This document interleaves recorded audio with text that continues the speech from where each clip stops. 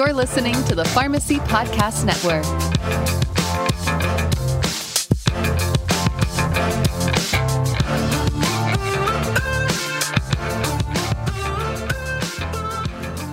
This is the Pain Pod. You want to see pain? Look at these.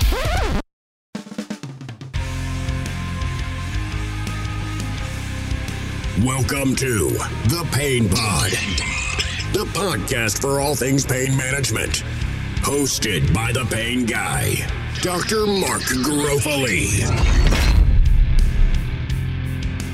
We'll be collaborating with numerous pain management experts, talking about substance usage disorders, the latest treatment modalities, and most important, focusing on the pain of our patients as leading providers of pain care. And now, here's our host, a man wanted in all 50 states, a suburban city-like mountain man. Without the beard. From the hills of West Virginia, and certified in weapons of mass destruction response. It's Dr. Mark Garofoli. All right, everyone. Welcome back to the Pain Pod. Come one, come all to the Pain Pod. I have a feeling that you've been anticipating this episode as a continuation of Opioid Madness, just as much as yours truly, of course. So, as a reminder, we're following up on our March Madness here for April. And we're going to continue this opioid madness discussion where we're doing the bracketology of prescription opioids. What's the best opioid of all time? So, opioid madness part 2, here we go. All right, before we jump into the next round here, we're going to want to cover, of course, a little remembrance those opioids that we have lost along this bracketology madness. So back in the first round, we said adios to codeine. Yep, it's as easy as A, B, C, T, 1, 2, 3, and 4, right? All divisible, of course, within those 15 milligram increments for acetaminophen with codeine. And then, of course, we lost out with butorphanol. Spay your pets, spray your migraines, right? That's what Barb Barker or maybe even Drew would say. And then lump the next two that we lost together, the oxymorphone and the hydromorphone. Oxy to oxy, so oxymetabolite, and hydro to hydro, hydrometabolite. Hydrocodone, of course, oxycodone, of course. And then, in epic fashion, adios oxycodone. You know, so many stories, riveting stories, of course, within pain management, addiction, drug diversion. I'm sure you've seen the books, the many books that are out there. You know, a book a day. I'm thinking maybe we should do a book club podcast sometime, you know, concentrating on all of the literature that's out there. Sometimes bestsellers, sometimes just really good rundowns on this whole opioid madness that's out there. And let's not forget, of course, hydrocodone. That's, you know, acetaminophen's other best buddy along the way. And then it was adios vitamin D, meperidine, all gone. And the last but not least, we said adios to tramadol. Sayonara, tramadol. You know, tramadol really makes me think of a couple things here, like even across the globe. You know, not just within our own country, prescription opioid utilization varies across the globe. But just like when you leave our pond and there's no more ounces, you jump into the metric system and there's no more acetaminophen. It's known as paracetamol, literally everywhere but here in America. But I always think about talking with international rotation student pharmacists and really other healthcare professionals doing mission work and whatnot. And I always ask people, you know, what's pain management like in whatever country they've been to? And typically it peaks at tramadol. So, you know, lots of things going on, of course, with student pharmacists, but that's one of the things I always talk to them about whenever they're traveling. You know, speaking of student pharmacists and residents for that matter, a little shout out to Tony G for the residency podcast here in the Pharmacy Podcast Network overall. We actually used to work together, certainly still keep in touch and whatnot. Hey, maybe we'll collaborate someday, but sorry, that just made me think of that, of course, overall. But that's the hot and heavy 8 opioids that are sayonara. Onward we go to Opioid Madness Part 2, the next round. So we've got morphine versus levorphanol. And then we've got, here's a big one, methadone versus buprenorphine. And then fentanyl versus sufentanil, perhaps cousins again. And then olaceridine versus tapentadol. But folks, let's start at the core here. Morphine versus levorphanol. Dun, dun, dun. All right, so everybody knows morphine, right? Well, it's natural. It's in the opium poppy, so it's an opiate. Whereas levorphanol, fully synthetic, man-made. We did that. And then when you're thinking about morphine, as far as mechanisms, mu and kappa. Of course, we always concentrate on the mu. It's all about the mu, baby. Whereas levorphanol, typical answer is yes, or all the above. You've got mu, delta, kappa, opioid, NMDA, SNRI, anticholinergic. The list doesn't go on. That's it, but that's a little bit of pushing the meter over towards levorphanol. What about MMEs, morphine milligram equivalents, talking about relatively trying to figure out potency or comparing the two? Kind of a tough thing. MMEs, they got at least a half a dozen things going on with them, but we'll cover that someday here. But morphine, I mean, it's the gold standard of MMEs. It's literally morphine milligram equivalent. So morphine's right there. It's a 1. It's like the grandfather of it all. Levorphanol, dropping an 11 MME factor. Whew. That's more than 10 times the relative quote-unquote potency. I don't know. Starting to see a trend here. When talking about morphine, I mean, really with any opioids, but since that's the grandparent of them all, and in the poppy, I might as well talk about the good old, what's side effects? Itching. It's not an allergy, folks. It's releasing the histamine.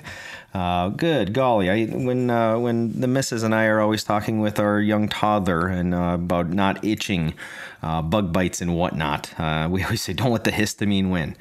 Well, when somebody's talking about an opioid utilization, it's kind of the same thing. It's a release of histamine. It's going to make you itch. It's expected. It's not an allergy. Good golly. Let's document that better, eh? All right. I think we know what's going on here. The tables were turning. I think we need an ode to morphine. Morphine, the Hulk Hogan of opioids. Yes, and when talking about Hulk Hogan, makes me think about the Royal Rumble. A couple of my buddies actually came up with the idea of, hey, Mark, why are you doing this opioid madness? You should do an opioid Royal Rumble. Put them all in the ring at the same time and see who comes out. One of them actually even suggested The Undertaker. Well, that's getting a little dicey, right? Well, regardless, it's ode to morphine time. All right, well, since we had our ode to morphine, the grandparent is gone. This is getting dicey, folks. Next up, you want to talk about dicey? Here we go. Methadone versus buprenorphine. These are two heavy hitters, to say the least, all right? You talk about, we always mention mechanisms of action. Well, they're both really all the above. Methadone's got mu, SNRI, NMDA. Buprenorphine, you're talking partial, oh my goodness, the most misunderstood pharmacological term known to mankind, but partial mu agonist. It's got delta, kappa, that's actually antagonist, and then even ORL as well. That's a little bit deeper there, though. So they've both got a lot going on there. What about utility and dosage? Methadone, utilized for pain management, of course. Hey, that's why we're here at the Pain Pod, right? It's usually around every 6 hours or so, give or take. Whereas the MAT, or medication-assisted treatment, the substance use disorder and opioid addiction, of course, typically once daily dosing. And clinic only. That's a tricky one. That doesn't tip the tables here towards methadone, but, Buprenorphine, however, typically micrograms for pain management dosing. The buccal products are every 12 hours, so twice a day, whereas the patches, transdermal, are once a week, every 7 days. Then you've got, as far as the addiction side of the dosing, oh, good golly. If the world does not understand partial agonism, certainly not going to understand, medicine having a half-life of a day and a half, yet we tend to observe it being dosed more than once a day. Sometimes, a lot of times, maybe. Tricky. And then you got the X waiver and whatnot. Methadone, however, when you're talking about MMEs, it's exponential. Oh my goodness, whether you're a clinician or a researcher or whatever, it gets confusing. It's very simple math, but boy, does it get confusing. Buprenorphines, it's 30. We'll talk about that a little bit more later, perhaps. When it comes to methadone, you got numerous drug interactions. You got incremental respiratory depression concern. Half-life is either a work day or a week. We mentioned that on the last episode. And of course, you got to watch the heart, monitoring the ECG. And we're not talking about on smart watches and whatnot here. That's legitimately in a clinic or something. That being said, buprenorphine, relatively safer. It's got the quote-unquote respiratory depression ceiling effect. You do have to watch out for 3A4 interactions, and that's everywhere too, though. But, that relatively safer, I think we have a winner. It was the best of times. It was the worst of times. All right. Yes, just as Charles Dickens said it was the best of times, it was the worst of times. That's probably the best way to explain methadone with all its trickiness and great utility as well. But we're going to say sayonara to methadone. Bupe wins. All right, next up we have fentanyl versus sufentanil. We got some cousins going here now. So fentanyl. All right, everybody knows about fentanyl, right? Been around forever. Anybody check out the drug overdose percentages these days? Yeah, it's like 2/3 fentanyl, right? Is that the stuff that we're working with as healthcare professionals? Heck no. It's the stuff that's in the streets and laced with who knows what else, right? But fentanyl is fully synthetic mu agonist, so is sufentanil. Fentanyl, you could utilize it in renal insufficiency. Sufentanil, the product that we're talking about here, really has a simplified dosage. You're looking really in the ER, perhaps urgent care, whatnot, the acute care setting. So very specific utilization currently as far as what was studied and what is being observed. But we got to keep that in mind overall. The simplified dosage with sufentanil, so it's in a device. It's a little tiny sublingual 30 microgram blue tablet. It's in a device. It's super simplified dosage. Put under the tongue and whatnot, and deploy the device. It's like a little. It looks almost like an oral syringe, but not quite. You got to keep at least an hour between doses. Maximum 12 a day. What else? Use beyond like 3 days that's not been studied, but again, we're looking in the acute care setting anyway. So, whereas with fentanyl, we got our options. It's available in darn near every dosage formulation known to mankind, but we always hone in on the TD patches or transdermal. Remember back in the day, we had the reservoir, not Reservoir Dogs, just reservoir when the actual fentanyl would have been able to be extracted with a needle. And boy, people did that. Now we've got the Matrix version of it all. No, not Neo and the red and blue pill. The TD fentanyl patch. Come on, folks. Then, of course, things to keep in mind with the patches, you don't want to cut those things, good golly, and you want to be careful when I always say at the beach, anywhere there's vasodilation or redness of the skin, it's going to be absorbed more, and that can be an issue. So keep that in mind here in this battle. Sufentanil, as far as, one of the big questions with that is, so with this new product, the Desuvia product, what's the MMEs of it? So, sufentanil is something that could take down a herd of elephants, right? Not talking about carfentanil this time, but yes, sufentanil. That being said, though, the product that actually is utilized in hospitals has an MME of 5. So, it's comparable to a Lortab, a Vicodin, or whatever. So, not taking down any type of elephant with that. All right, so this is a tough one. We really want to concentrate on the prescription side, the healthcare side, but all the devastation that's going on with fentanyl right now in not just our country, but across the globe, I just don't have the heart. 2/3 of all these overdoses are coming from that type of product. So you know what? We're going to say an ode to fentanyl. It also reminds me of my COVID kidney stone. 3 hours I was in the ER on Friday the 13th at the beginning of the COVID pandemic. 3 hours I went in pain, and good golly, remember we mentioned, hey, usually up to 3 days even with the product. What if the sufentanil product was given to me and would have had a much more enjoyable stay overall? So, one thing I do want to mention is we do have these fentanyl tests that are available for society now. And of course, that's on the illicit side, but you can check out some things online regarding that as well. But that's the things that have been studied recently. But as far as fentanyl goes, we're going to say, you know what? Let the cartels have it.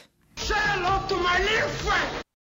All right, thank you, Scarface, there for the say hello to my little friend. But next up, all right, next big battle we've got olaceridine versus tapentadol. A lot of people are going to say, whoa, wait a minute here. What the heck is olaceridine? Good question. It's one of those novel, newer opioids. It's selective within the whole receptor area. It avoids beta-arrestin. What does that mean for us? It attempts to avoid respiratory depression as a possible side effect / dose-related effect and whatnot. And that's huge. Debatable out there and if it could be actually completely avoidable, but at the same time, certainly, in a better scenario than too. We're looking at the product being Olinvic. Basically, a milligram IV of that is equal to about morphine IV 5 milligrams. So, very novel idea here for this avoidance of beta-arrestin to aim towards saving lives of not having to worry about respiratory depression. Whereas with tapentadol, it's a mixed action opioid. That means it's an opioid, but it does have the other effects with norepinephrine, not serotonin like tramadol, but the opioid mu and then norepinephrine as well. I call it a munary. That's a tricky one to say though.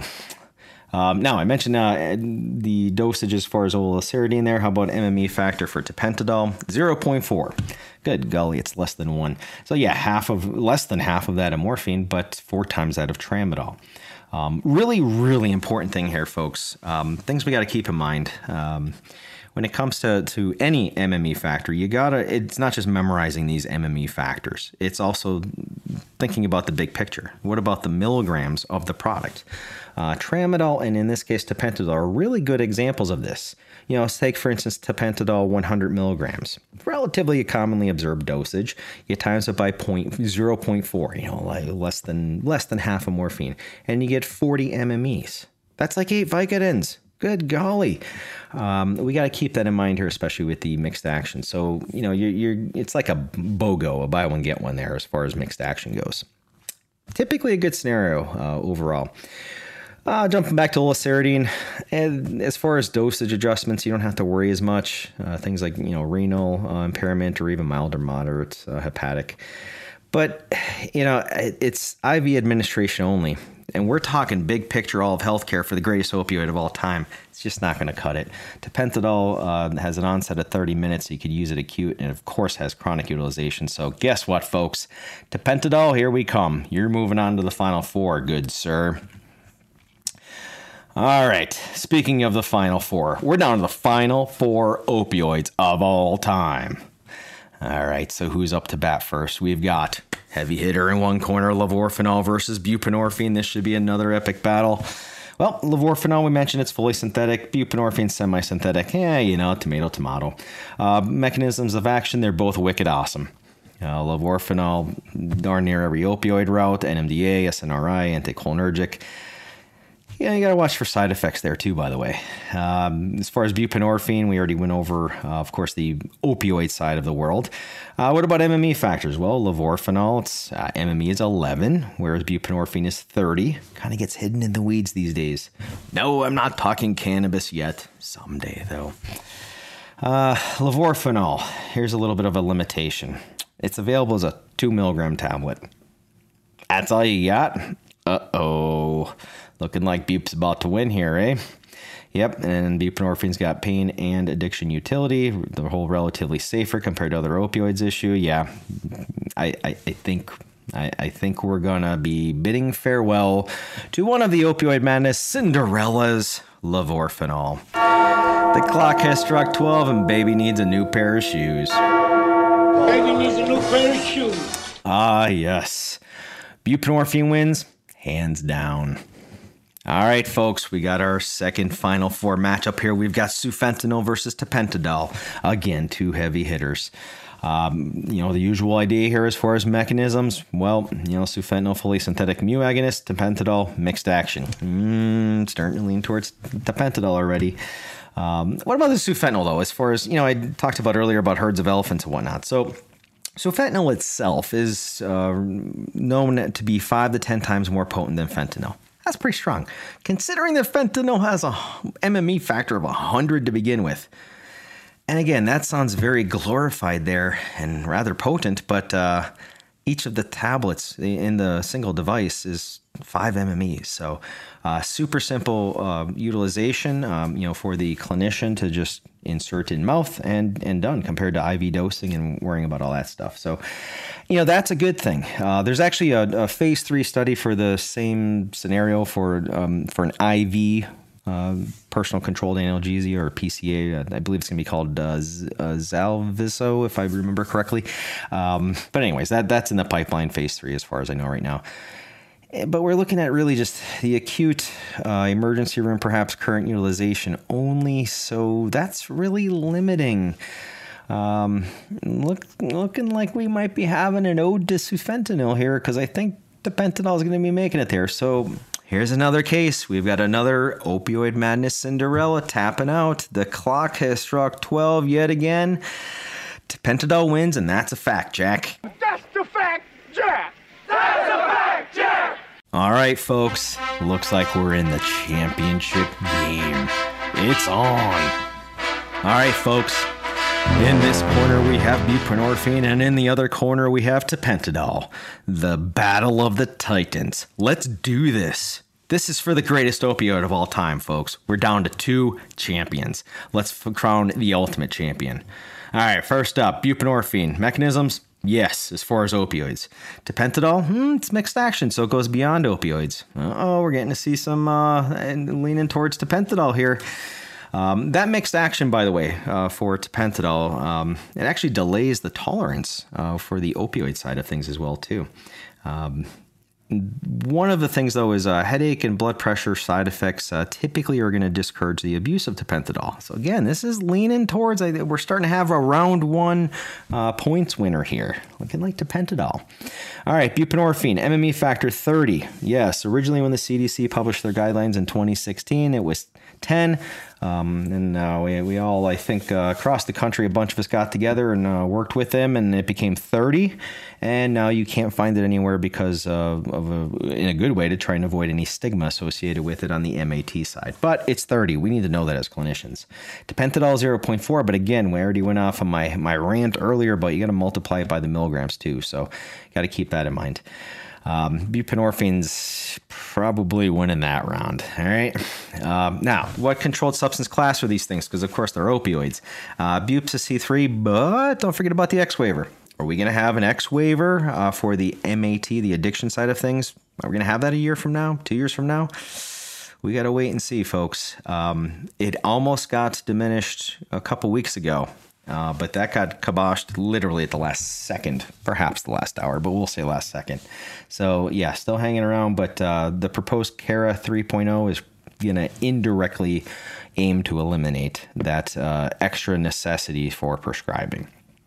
All right, and tapentadol, of course, is a C2 because, well, came out relatively sooner than the other opioids, and good luck having something not be a C2 these days, right? All right, buprenorphine, bringing it to the table here. Of course, we mentioned earlier that relatively safer because of the ceiling effect. I always caution watching on the ceiling effect because anyone I think could agree that that's a relative to other opioids a good thing, definitely a good thing. But let's not go all in and lose sight of things here. What if my 4-year-old licks a buprenorphine film? Yeah, we're going to the ER faster than anything, whether it's me or the ambulance. Either way, I'm sure my wife hopes it's the ambulance in that tragic type of scenario. But the big picture here is that it's patient-based as well, too. But in general, we have that ceiling effect. Metabolism 3A4, so you got to watch with buprenorphine with that. I think that doesn't get highlighted enough in our clinical world. Whereas with tapentadol, it's 2C19 and 2D6. A fancy way of saying other types of interactions to worry about. Twice as many, but, not as heavy hitting as 3A4. As these rounds go on in this epic battle, we're looking pretty close here. So, buprenorphine has a very, very high mu-opioid receptor affinity. What's that mean? It's like a magnet. There's very few other opioids that even come near the magnetism of buprenorphine to the opioid receptor. It's not necessarily displacement, but we're talking about that magnetism overall. What does that mean in the end? If a patient is utilizing buprenorphine and then there is an opioid overdose and they're dying from not being able to breathe, you're going to probably need a higher naloxone dose, right? Because it's going to have to overcome that high receptor affinity. And that makes you wonder, what about buprenorphine naloxone products? Whoo boy, we'll talk about them in future episodes, don't worry. Now, tapentadol, it's got acute use, said 30 minutes-ish, and then, of course, chronic utilization as well. But buprenorphine brings it to the table with being able to go into both realms of pain, typically with microgram dosages, for buccal and transdermal, and then, of course, milligrams for MAT addiction utility. That's those things as far as the relatively safer, that receptor affinity, the utility in pain and addiction. Folks, you know where I'm heading. I think we might even have a champ. That's how winning is done. That is how winning is done, Rock. Buprenorphine is our champion, the greatest opioid of all time relative to all the other opioids. But we do have to remember, yes, we've crowned a champ here. Folks, we have a champ. The champ is here, buprenorphine. But we got to remember, respecting the chemical when it comes to the other ones as well, too. But it ain't about how hard you hit. It's about how hard you can get hit and keep moving forward. How much you can take and keep moving forward. So yes, as Rocky says there, you got to keep moving forward. So all the other comers of prescription opioids, we still got to, realize the utility and respect the chemical. It is a delicate balance, a seriously delicate balance, folks.